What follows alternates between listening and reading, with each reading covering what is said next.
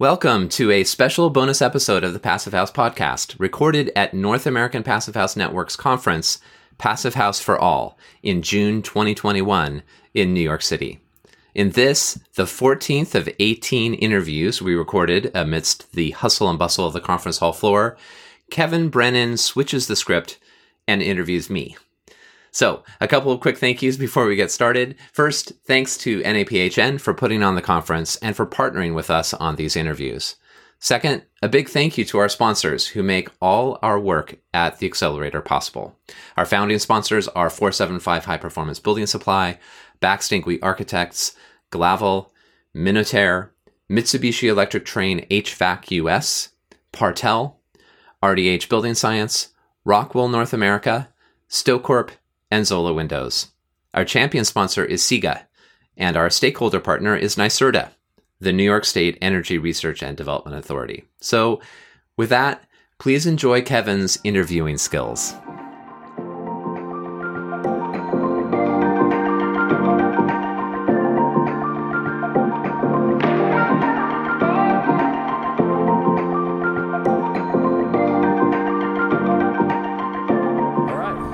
Welcome to North American Passive House 2021. Good to see you, Zach. Yeah, hey, thanks, Kevin. It's great to be here with you. We've switched these roles. I am now the interviewer. I'm nervous. And you're the interviewee. Yeah. So, my first question is, if you had a superpower, what would it be and why? Oh my God. The superpower, what would it be and why? Mind control. Okay. So that I could sweep in and control the minds of all the decision makers to align public policy to accelerate the transition to high performance buildings and passive house. Nice. That's a good answer. Wow. Superhero. That sounds pretty fun. It would be, yes, it would be Now, fun. when you're in there, are you like recording data or what's happening, or like what's happening behind I would be totally responsible when I was in those brains. Absolutely. Well, I can't totally guarantee that with all the decision makers, but you know. It's like that iPhone commercial now where everyone's following you on your phone and then they just stop it, the new policy. But I think the conference is great. It's good to see the Accelerator interviewing everyone. And yeah, and the being able to do the interviews has been really cool. Unlike any conference I've ever attended, of course. It's an excuse, really, to have these deeper conversations with people. It's a little bit of a pressure cooker because we got the bright lights and we're, kind of like very people visible. Walking in the background. So people are like, it's just very incisive and that's been really fun. I haven't been able to see as many of the sessions as They're all recorded. Yeah, exactly. That's what I'm telling myself. But the ones I've seen have been great. And there are definitely some common themes that are coming through, first of all, everyone's really happy to actually be able to interact in person. And then everyone's super clear that this needs to scale up and be accessible to everybody. And understand that that's going to require learning on our part, around we're all on this journey toward centering equity in the work that we do. And we're in different places, probably each of us individually and as organizations, and so we've got a lot of work ahead.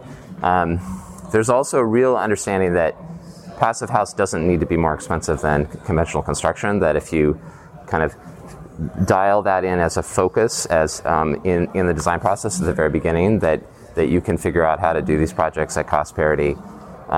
So a lot of and the other thing is just this bubbling up of innovative approaches and prefab and machine learning and all that kind of stuff has been fun to hear about and hear practitioners talk about how that's impacting their work and actually is now truly a tool for them. Yeah, so, that's all exciting. Yeah. It's also great to see everyone in person. And when COVID first hit, I was like, oh man, we're going to lose our momentum of a community. And I think it's pushed us a little further, Yeah. Between I think the Wednesday, the happy hour, and the Tech Tuesday. I almost feel like I may have gained more Yeah, it's really odd. Then like I expected to like we lost a few years of conferences and learning and not many opportunities, but at the same time, I'm like I feel like I learned more in these past year than I would have if we were like doing things business as usual. I feel like that too, and having done that, then the chance to reconnect is also. Like I also recognize how much I value that. So it's like we have, and I think that one of the things I was talking with Ken about is that when we're at a conference, it's a little bit easier maybe to have that kind of serendipitous learning that you wouldn't, like the unplanned thing that you didn't necessarily seek out. Like I feel like when we have the happy hours in construction tech, there are a lot of people who are judicious about their time. They're thinking about, okay, I want to go seek out this particular program, this thing. And when you're at a conference, sometimes you just like stumble into a session that you wouldn't necessarily stumble into, or you're in a part of a conversation, and some group thinking and bouncing off each other happens. And I mean, we work to replicate that, of course, in our breakout rooms at the accelerator, and which is great, and we'll continue to do so. But it's cool. It's nice to be able to do both, I guess. Yeah. That's all. It's a long-winded way of saying it's nice to do both. Yeah. It is nice to be back. And the tours, I think the tours are a great opportunity. Yeah, right. Like every time I go to the Passive House conferences, the tours are kind of like the great opportunity to see how other people are doing things and get behind the curtain and see what they're using, how they're using it. So yeah, totally. I'm looking forward to, I mean, I know Michael's work mainly virtually, although I'm staying at his house right now. I get to be sleeping in his Passive House guest room, which is really awesome. But the Sendero Verde project as well tomorrow that I can't wait to see. Yeah, it's going to be cool for sure. It's cool construction. It's cool to see the city grow, and more and more passive houses happening. So I say we do a chair spin and. Oh, that's a good idea. Passive House for all.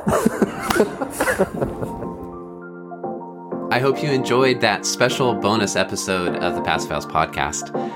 On behalf of everyone here at the Passive House Accelerator, thank you for listening, and stay tuned for more on the Passive House podcast. Thank you. Bye-bye.